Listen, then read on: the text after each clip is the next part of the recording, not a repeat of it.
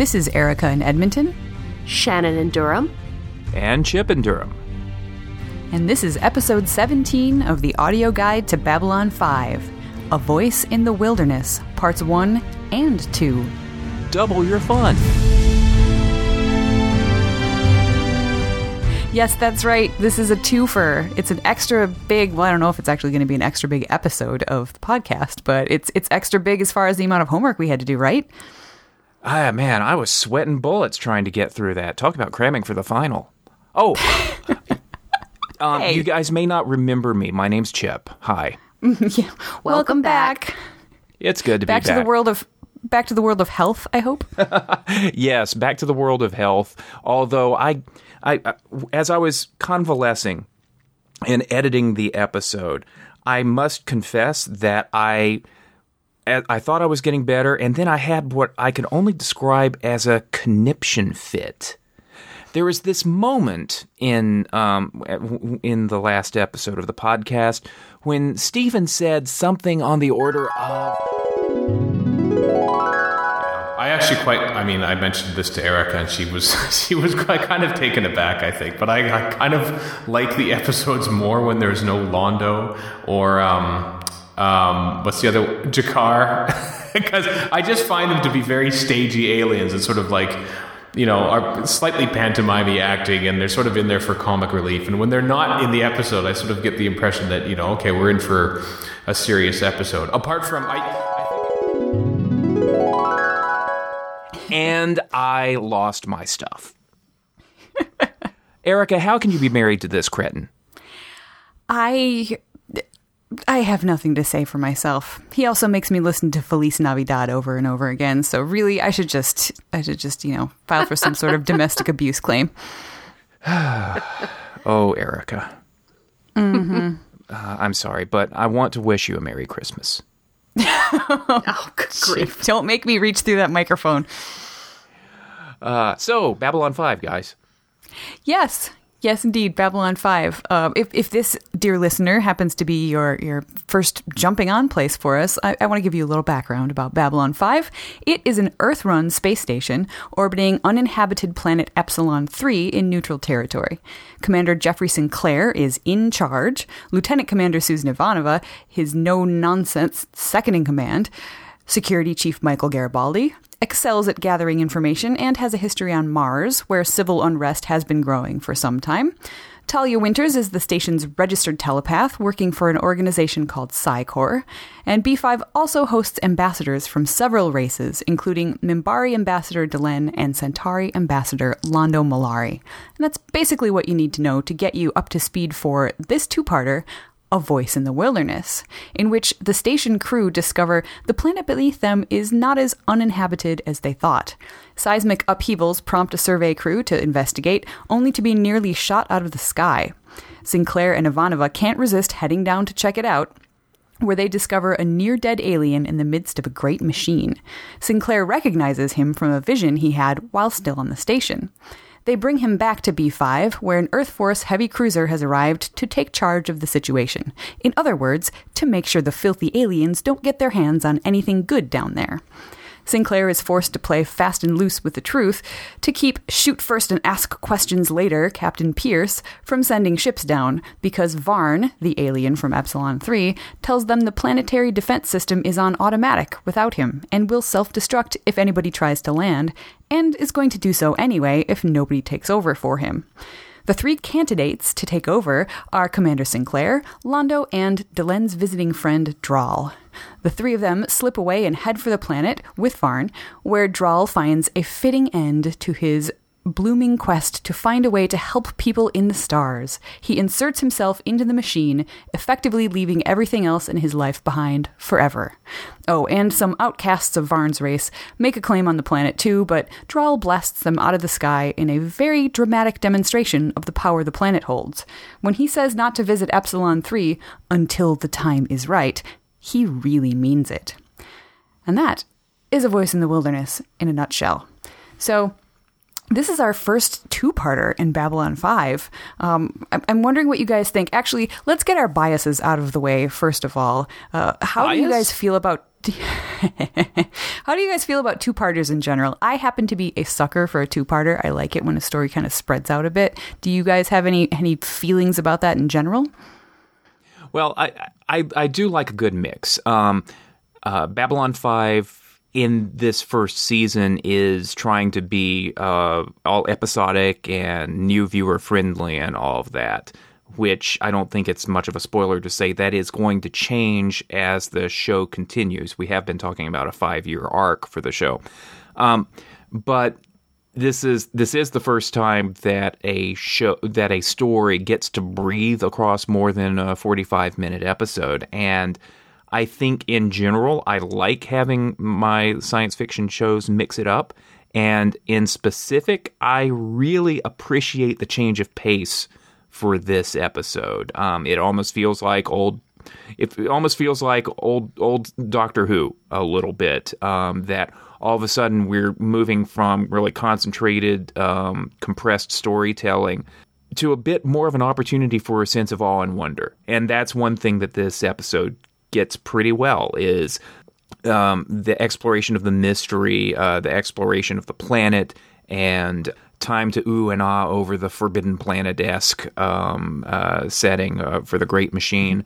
So I don't think that this would be a good idea for the bulk of the first season of the show, but as for just dropped in the last third of the season, I really like it. You know, it's interesting you use the word breathe, that it has time to breathe. That's exactly what Steven said. He said after the first episode, he said he really liked the pace because it was a two-parter that had time to breathe. Exactly what you said. Shannon, how about you? What did you think? For me, it felt more like we had a good episode and a half worth of material. I can't pinpoint to any one thing that honestly felt like padding, but I found myself tuning out several times, which I normally don't do in a Babylon 5 episode. Again, I can't say that, this part was unnecessary or this part was unnecessary, but it still felt a little bit to me like they had just a little bit too much room. Yeah, I think for me, I just liked it. But I completely agree with Chip with what you said, that this episode or this two-parter wouldn't have worked earlier in the season, in part because staying episodic and making it comfortable for new viewers was an important thing, but also because I think when you have something that breathes this much, it's important to kind of know the characters already, to let them do their thing in front of you a little bit more and not rely on the plot quite so much. And I think that earlier on, we didn't know these characters that well because there are so many characters in Babylon 5. And now that we have had enough time with each of them that we have a little bit better of an idea of who they are, that it works a lot better at this point than it would have earlier on. Absolutely. For example, we have Delenn. We got a little bit of this very early on in the War Prayer with Shal Mayan, but we see that Delenn is a character of great compassion, great feeling, has strong bonds with other people from her world. She's not sort of on the outs the way Londo is. And all of this touching mentor-mentee relationship stuff with Draw, I think earlier in the season would probably have felt a little schmaltzy, felt unwelcome. Whereas now that I feel like I know Delenn better, I really do like it, and it gives us all kinds of nice shadings to her character background.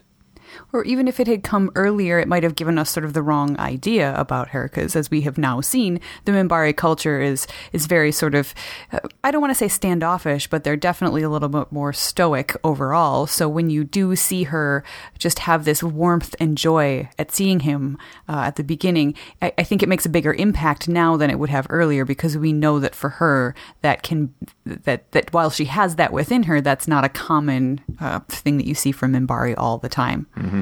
And it's well written and well performed, that relationship. When Louis Turin as Draw shows up for the first time, you can see in their eyes that if they weren't Minbari, they'd just be hugging each other to death. And instead, it's a very, very warm, mutual breastbone touch thing, which, that's a lot for a Minbari. It really, is. It seems. It is, yeah. Well, while we're talking about Draal, let's just jump right in and talk about the idea that Draal is one of the three choices to jump into the machine. So we've got Varn appearing to Draal, to Commander Sinclair, and to Londo, which seems like kind of an odd threesome. Now, personally, I thought from the very beginning that there wasn't a whole lot of question about who's going to end up in that machine, because we have two characters who are clearly regulars on the show, and one who just showed up and is looking to go to sea, which apparently for the Minbari means travel the universe and never come home again for some reason. So there was not a whole lot of tension there for me, but I do think that it was interesting that those were the three folks that were on the block basically for that job. Shannon, what did you think about those three of the choices? Well, like you, I think it was telegraphed pretty strongly. I interpreted the going to sea as apparently some kind of Minbari metaphor for dying. Like he has learned that, he is, terminally ill in some way, and therefore he has left Minbar to go travel around while he can. I never took that, but... Well, I kind of did from Delen's reaction, that if he was just going off to travel, I don't think she would have looked as briefly heartsick as she did. I really saw it as more of one of those Minbari sort of very overdramatic kind of life decisions, where once you make the decision to leave and go on this quest, you simply never can come back. I didn't get the impression that he was actually going to die, that he was just making this bold, grand gesture that he was going to leave and never come back. Yeah, possibly. Like I said, there were several things that made me think that my impression was that he was actually approaching the end of his life, and he knew it and was going to do something with it, which, of course, again, for me, pointed very clearly that Draal would, again, like you said, be the one to take the place of Varn in the machine. He's, not a regular. This gives him a purpose, the kind of purpose he's been looking for a lot of his life, since he's been seeing the changes on Minbar that he refers to. Mm-hmm. Chip, what about you? I'm not sure. It does seem kind of arbitrary, the three characters that Varn would appear to. Why wouldn't he appear before Delen? Why wouldn't we sort of get the sense that in to borrow the language of a previous episode, that these characters are that two of these three characters are so-called true seekers. Londo is kind of interesting. Draal attributes Varn appearing before them because all three characters recognize the role of self-sacrifice, that being the third principle of sentient life, one of the few real clunkers of a line in this episode. But yeah, it feels kind of arbitrary, as portrayed by Louis Turin and as written. It's not just that he's a guest star, but he is the most logical character to get put into that great machine. And I like the steel that he has at the end when he entrusts the great machine to the B5 Advisory Council and says, "But by the way, if you don't leave us alone, I kill you." Which he promptly does when Varn's outcast people make an effort at it. He's very clearly written to be the obvious character, and it's not just because he's the new guy. Mm-hmm. When it comes to Londo, I too was kind of tilting my head a little bit and being like, what? But I think Peter Jurassic's performance sold it for me in that scene in the garden where they're talking about the fact that they had seen them and the fact that just the way Londo carries himself, he spends some time in this story being a little bit buffoonish, like when he talks to Garibaldi and is talking, water. I never touched the stuff myself. He's a little bit silly. That's not buffoonish. That's beautiful. We'll have to talk. But see, about that. Exactly. You didn't let me finish. Oh, sorry. So it seems like he's going back to being this goofy character, and then pretty quickly you realize he's doing it on purpose to cheer up a friend who he clearly cares about very deeply. And I think that is very, very beautiful. And then you get him sort of not exactly deflating, but that's kind of what I got when he walks in and he says, yes, I've seen him too. And they talk about self-sacrifice. And then you just see him kind of fall in on himself a little bit as he is thinking about self-sacrifice. And it's clear that, to me at least, I bought that he would do that. He would sacrifice himself and not come back, and he would be okay with it because perhaps it would give his life meaning, or perhaps because it would help him escape the death fate that he already has told us about, that he has foreseen with him and G'Kar apparently strangling each other. So, or whatever his reasoning, I bought it. Or that he feels like he's a bit of a loser right now. I mean, that's one of the things that had Drawl leaving his people was he reveals that the Minbari are having some issues that appear to be a milder version of what's going on Earth and Mars right now, and Drawl just doesn't feel like he fits in there anymore. And if anything's been clear in the season just thus far, Londo doesn't feel like he fits in much either.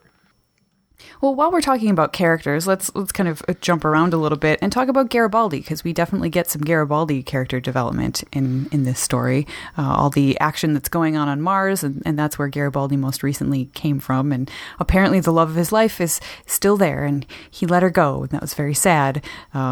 And he really spends this whole episode feeling kind of helpless, and it's a little sad to watch because he really wants to be able to do something and he can't, and he seems to me like the kind of person who is not used to not being in control. Having overcome his alcohol issues, being in control can be a very important thing, and at this point he really can't do anything, so he's reaching out all over the place to try to find her at least. And then of course she's married to somebody else at the end. Very sad. What did you guys think about the Garibaldi character development here and the portrayal thereof by Jerry Doyle? Chip? What kind of a name is Franz? It's a good turn. It's a good turn for Garibaldi. I like the little monologue that he has with Sinclair about explaining why he never reached back out to Lise, that he was afraid she'd turn him down, or he was afraid that she wouldn't turn him down, and neither one of those is a comfortable prospect to think about. So he just avoided the issue. It may contribute to Shannon's sense of padding, in the fact that it's a B plot that doesn't directly relate to what's going on. The whole Mars thing is just there to heighten the tension and to make the Senate and Captain Pierce, who is criminally not played by Alan Alda, to be more to be more on edge and more prone to counterproductive behavior. I like it. I like it. I like the added dimension that gives to Garibaldi, and I think Jerry Doyle plays it well, except for maybe the scene at the restaurant. But although that has more to do with the with our latest heavy extra, yeah. But I like it. I don't know that if we took it away, I don't think that we'd have enough we certainly wouldn't have enough for a two-parter. I think we'd be left with more material than a single episode would be able to sustain. I agree about the scene in his quarters with Sinclair. I think that was maybe the strongest performance that I have seen from Jerry Doyle so far. I bought it very much. But I think that his performance maybe does, or not his performance, but that storyline maybe does add to the padding a little bit, because I was a little confused at the end why he followed them down to the planet. And it was just because he wanted to do something, but he didn't really serve any role when he got there. So maybe that is some padding. Shannon, what do you think? Well, and that was the point I was going to make, that part of the reason for him to be the one to go down to the planet's surface to follow the others is because he had to do something. He was tired of sitting on the sidelines and not being able to accomplish anything, trying to get through to somebody on Mars to give him information about Lise. So I think that certainly contributed to why he was the one to go and follow them without telling anybody else what he was going to do. Yeah, did he even really serve any purpose there, or am I forgetting something? Well, I think they would have needed him to fly them back. I don't think Delenn, or I don't know that she wanted Londo to fly them back up after flying down. But yeah, that's a point. I'm not quite certain, why he was needed to be down there other than an extra witness, an official witness, someone from Earth Force to be able to say, this is what happened. But it is sort of all retrospective. It's good that he was there, but he didn't have a good reason for being there. Mm-hmm. Well, when it comes to the whole Mars situation, that's sort of our political backdrop that we've got in this one. But we also sort of have the politics of the military takeover when the Hyperion jumps out, which is our cliffhanger. Actually, at that point, people really don't want Sinclair running things, do they? I know even before we got the ship coming out, when we had the cliffhanger, Steven just went, "What the hell?" And then he applauded. So he quite enjoyed the cliffhanger thing. But really? I think he was, yeah, he did.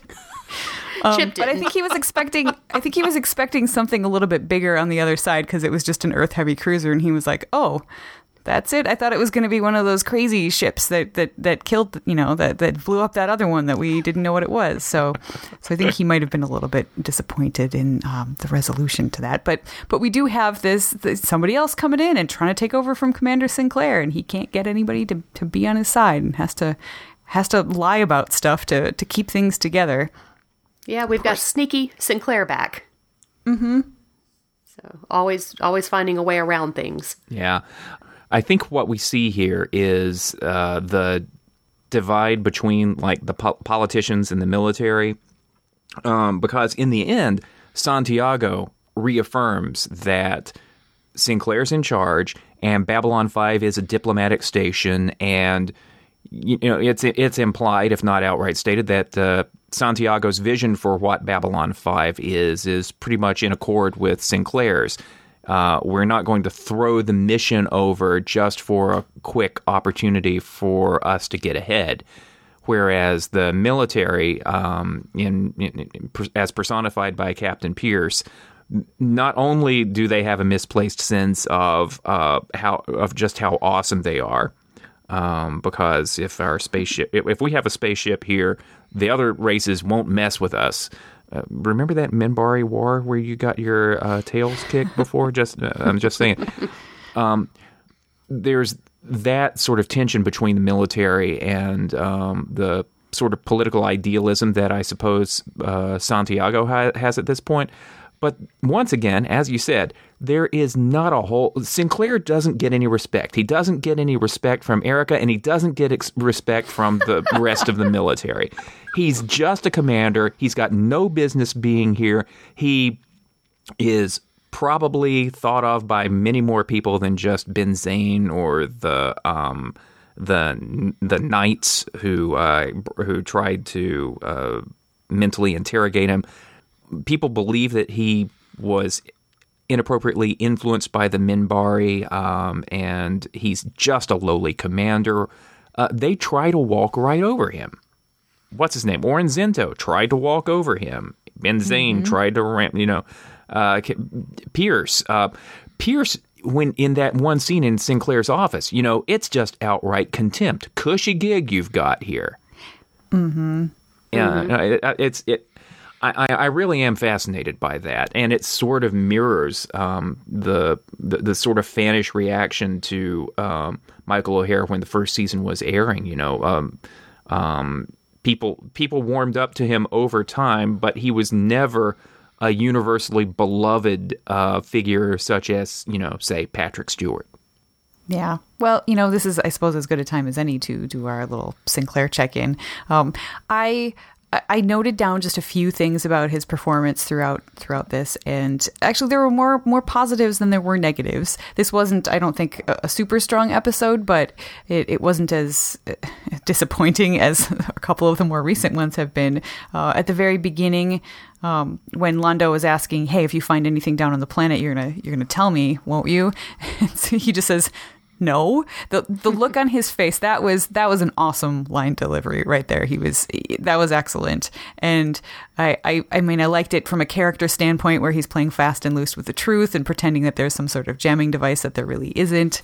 I think he kind of sold that one. And when he's issuing when the aliens come in, Varn's people come in and issue their ultimatum, and then Captain Pierce jumps in and issues a shorter ultimatum. Sinclair's reaction to that with no words was one of the best, I think, moments of the entire story. He rolls his eyes and shrugs at just the same time in just the right, it was perfect. He was just so over the stupid, bombastic captain, and I was right there with him, so that was good. And then Ivanova's line right after that's the cherry on top.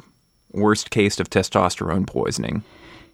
Yes. Mm-hmm. But we did get a little bit of intense Sinclair, which, isn't my particular favorite. And in his reaction to seeing the projection of Varn, I did not believe he was seeing something in front of him. That was very unconvincing and overplayed. But that was really the only weak moment. The rest of it was fine for me. What did you guys think of Michael O'Hare this time? Overall, I thought the nonverbal, especially the nonverbal acting, the expressions, the reactions, were some of the best I've seen him do in this season so far.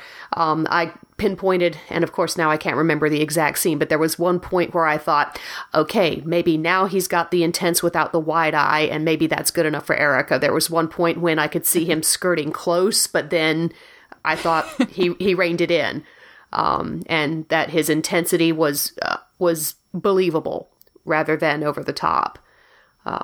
But by and large, I really appreciated a lot of what he did. And again, not so much delivering lines, but all of the other little things around speaking those lines.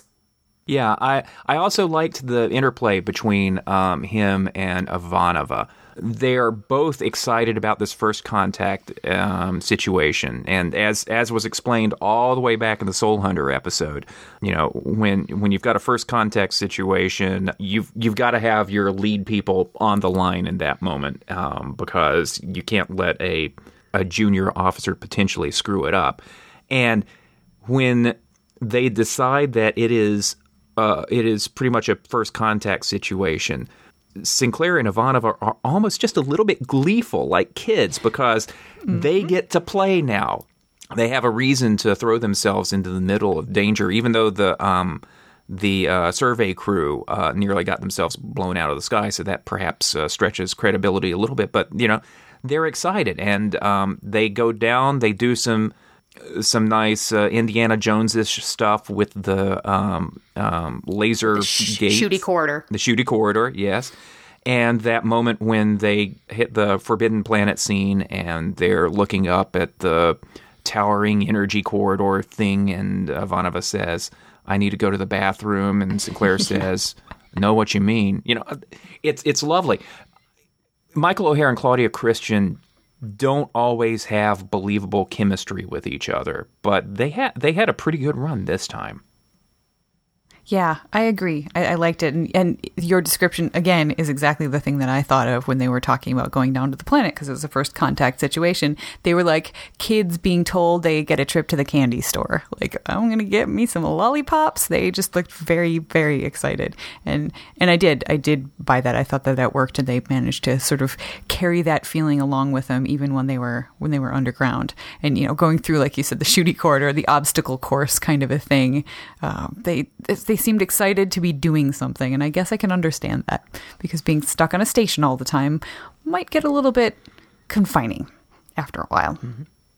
I think this episode especially really showed them as a cohesive team, more so than in previous episodes necessarily, where there's been, yes, there's still the hierarchy of Sinclair as commander, Ivanova as his second, but they really were in sync a lot more this episode than this two-parter than they have been sometimes.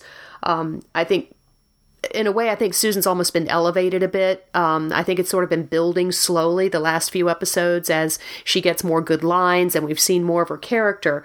But, you know, she finally gets to take part in the open jacket acting. You know, she's got her jacket off as the three of them are brainstorming. The fact that Sinclair makes a point of telling Garibaldi to make sure she gets off the station if they have to evacuate.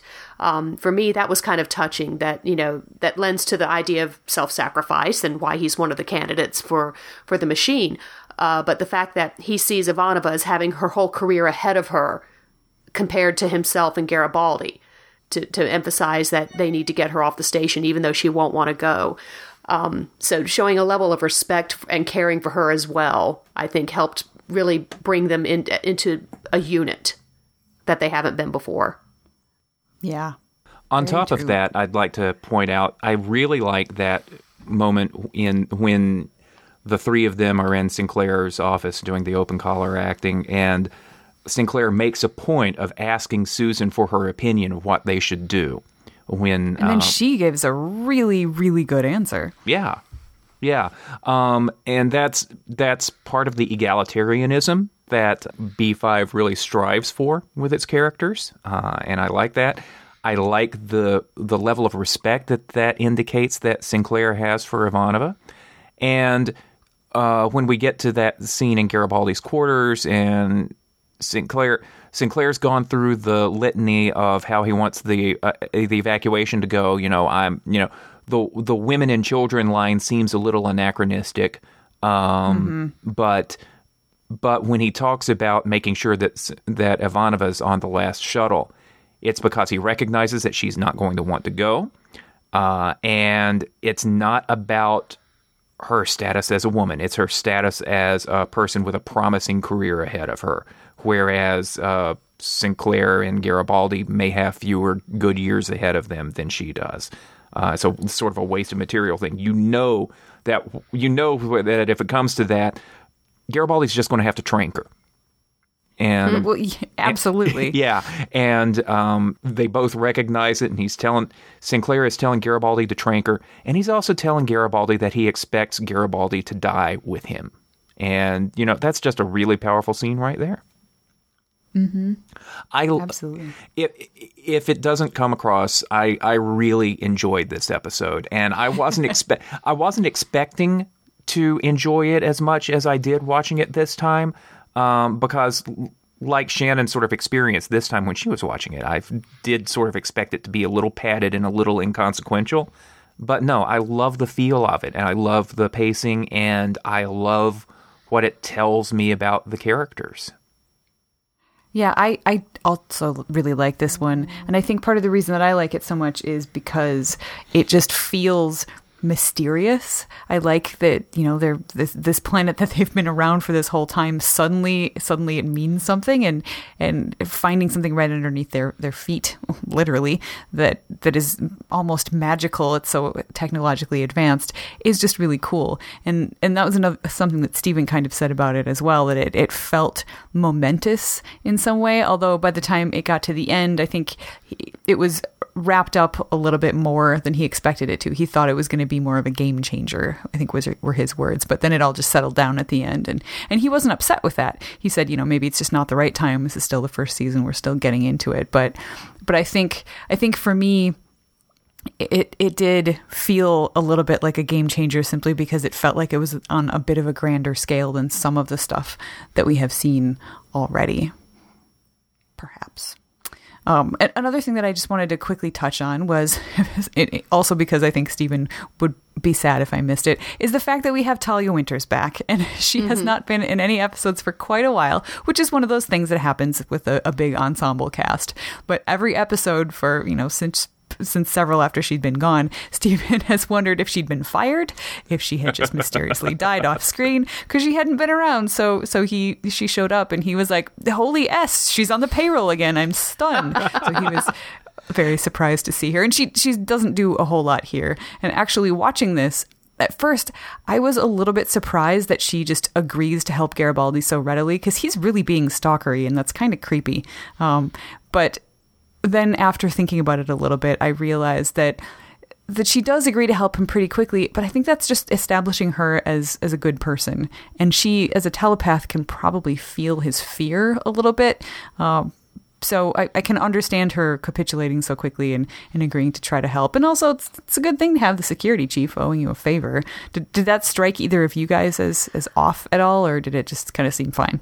I think I agree with everything that you're saying. Plus, as a telepath, this would be the first time that I would assume that she would pick up on the fact that this is the first time that Garibaldi doesn't want anything from her but her help. Mm-hmm. So there's that. Shannon?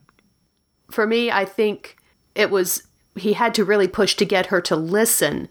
But once she heard his story, she could, certainly, maybe not telepathically, but just general body language and, reading a person's tone and such, would understand how much it meant to him. And yes, because she is a decently good person, that she'd be willing to help.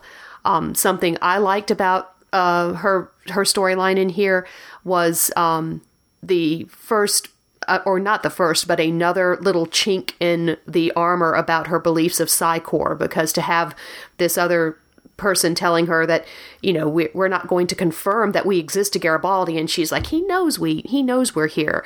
You're being paranoid.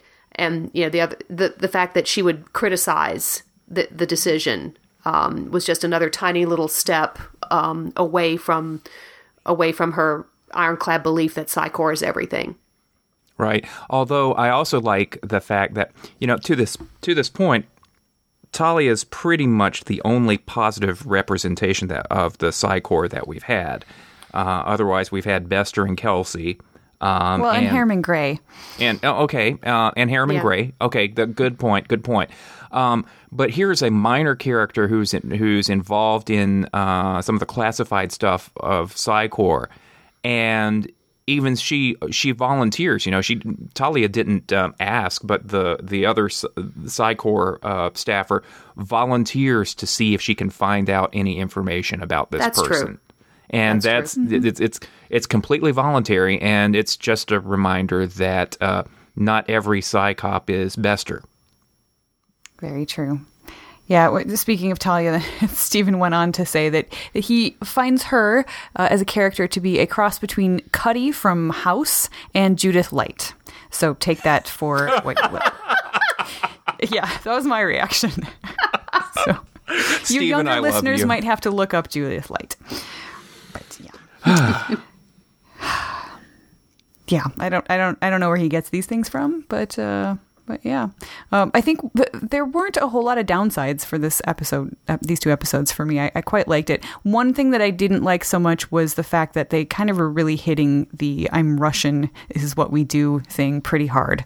We had some kind of in-your-face lines about that from Ivanova, and I don't mind it when they're spread out a little farther, but this was it was a little on the nose. I don't know if you guys... The first one was great.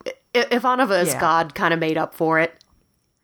Her Ivanova as God speech, that balanced it out quite a bit for me, because that's just one of my favorite all-time speeches from her. And then, out of focus in the background, everybody's starting to watch her, and then she turns, and everybody's like, oh excuse me. We weren't paying attention to you. No, we're doing our jobs. Janet Greek, director Janet Greek, we like her. Yeah, overall it was really good. I mean, even there were bits where the scene between Delenn and Draal was a little bit stagey. It really felt like I was watching a fairly decent stage play, kind of the way that it was acted out. But that didn't bother me the way that staginess sometimes does on Babylon 5. In this case, I still bought it that the characters were feeling what they were feeling. I think the only real negative, and this is not a directing thing, this was a writing thing, I think, is at the end of another one of the intimate scenes between Garibaldi and Sinclair, when Garibaldi is having that really great performance talking about Lise. At the end of that scene, it goes from me really buying his frustration and his helplessness to it turning back into that sappy love letter style of writing, just sort of the florid prose that we get sometimes when JMS is trying to be romantic. And it lost me at the end of that scene. I don't know if it played okay for you. The only sour note I had, and it's a really niggling one, but we're seeing a little bit of the limitations of the special effects of the time. when Lando's Centauri ship is making its way down to the planet's surface, and it's gently swooping here and there to get past the shots and all this other stuff. We have that line of whoever's in that ship's flying like a madman. It doesn't look like particularly madman flying. I'm sorry. Very true. Yeah.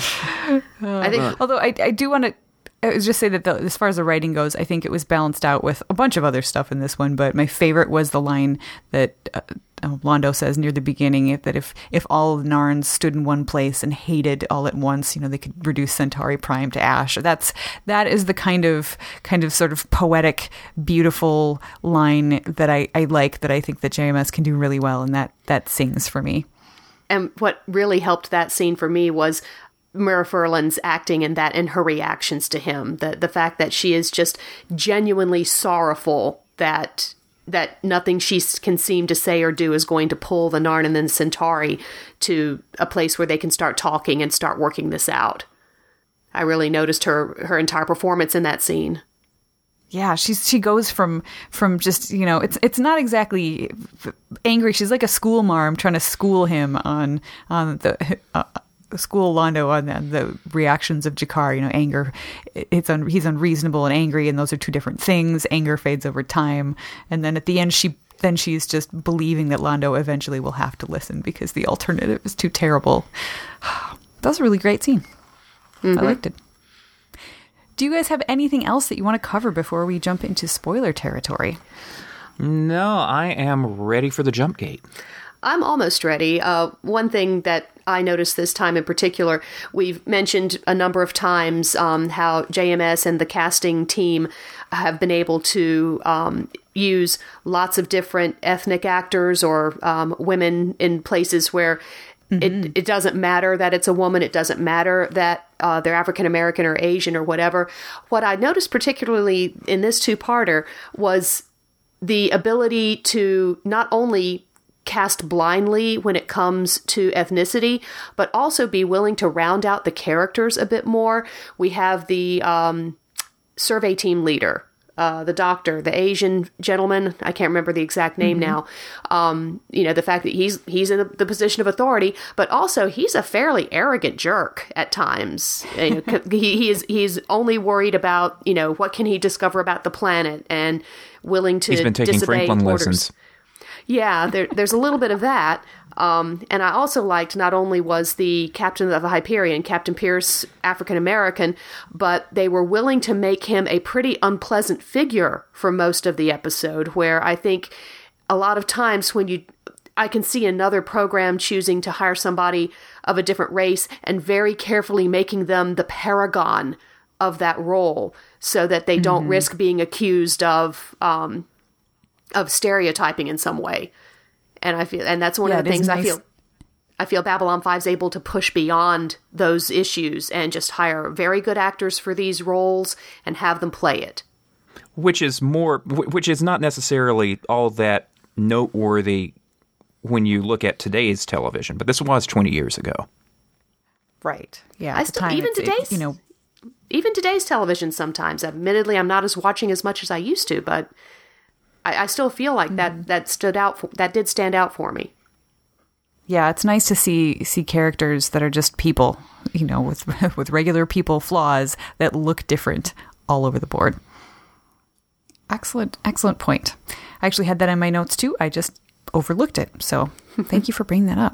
You're welcome. All right. Well, before we jump into spoiler space, we need to give you your homework assignment for next time.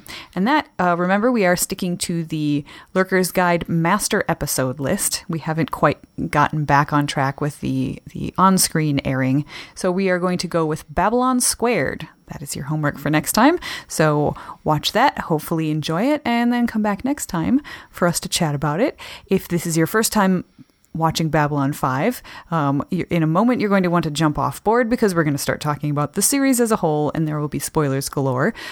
So when you have jumped off, please come and visit us online. Let us know what you think.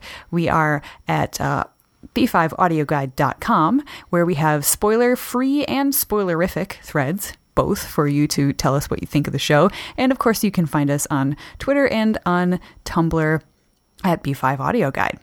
So until next time, now we are going to jump into spoiler territory.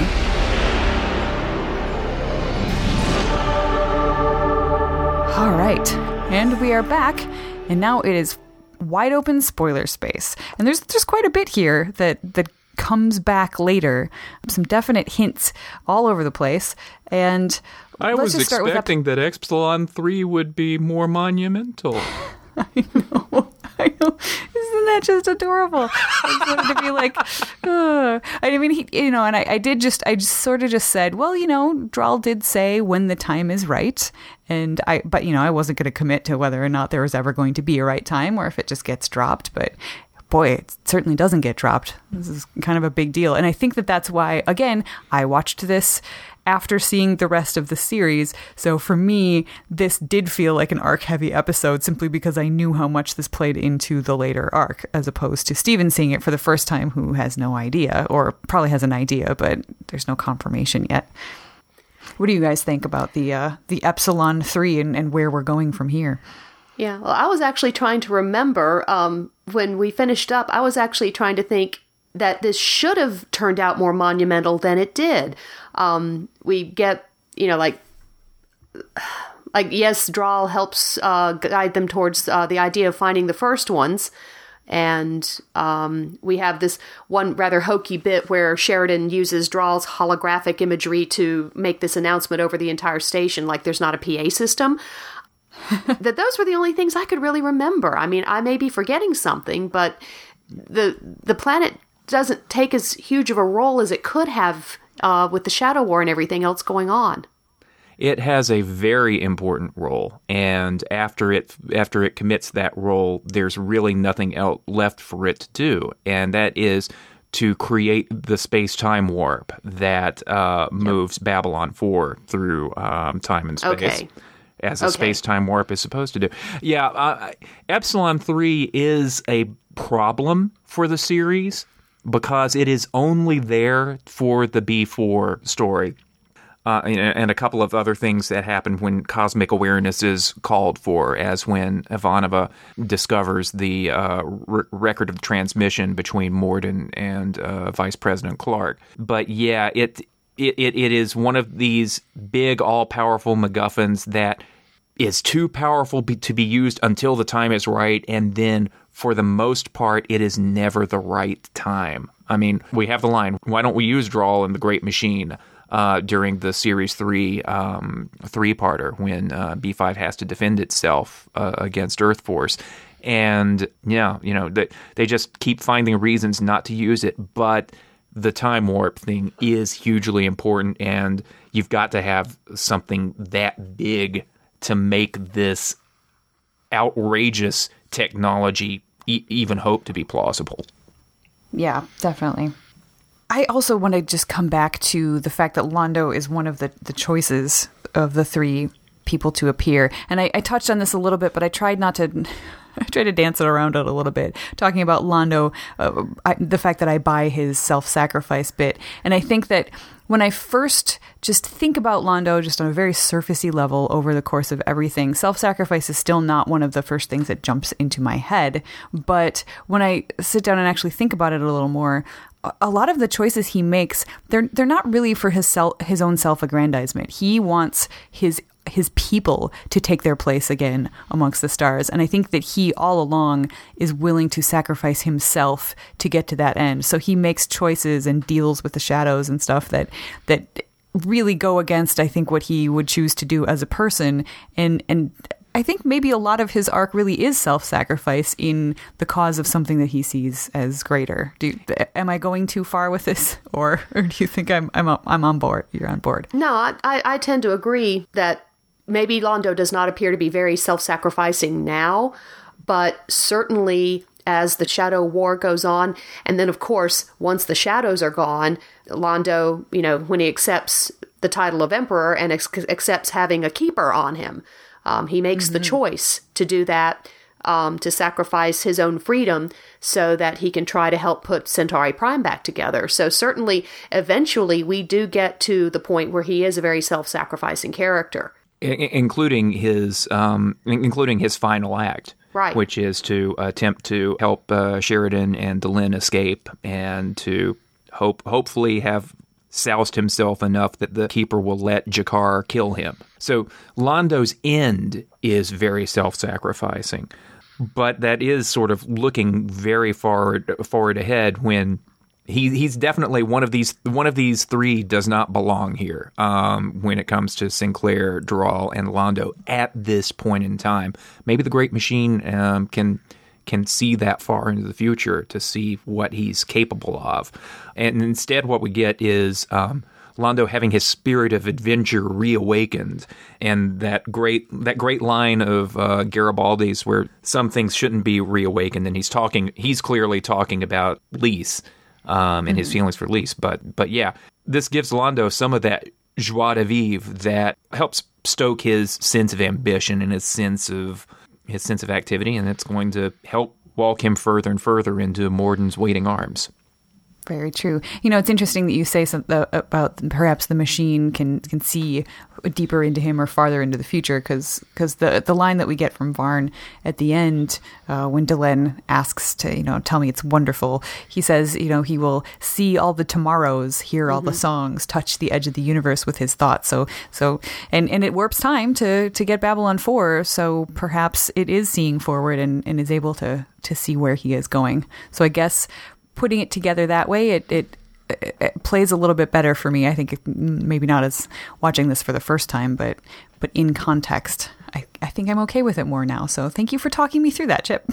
Happy to help. I think it also represents somewhat Delenn's future as well. The fact that the first thing Doral asks her about is self-sacrifice. The very first thing I thought about was, comes the Inquisitor? And, Delenn standing up and being willing to die for, it doesn't matter if it's 1,000 people or just Sheridan and alone in the dark, but, she will lay down her life for someone else. So that immediately clicked with me. Yeah. In story logic and looking at the whole 5-year arc, there's no reason why Varn should not have appeared before Delenn. She's just as much of a true seeker.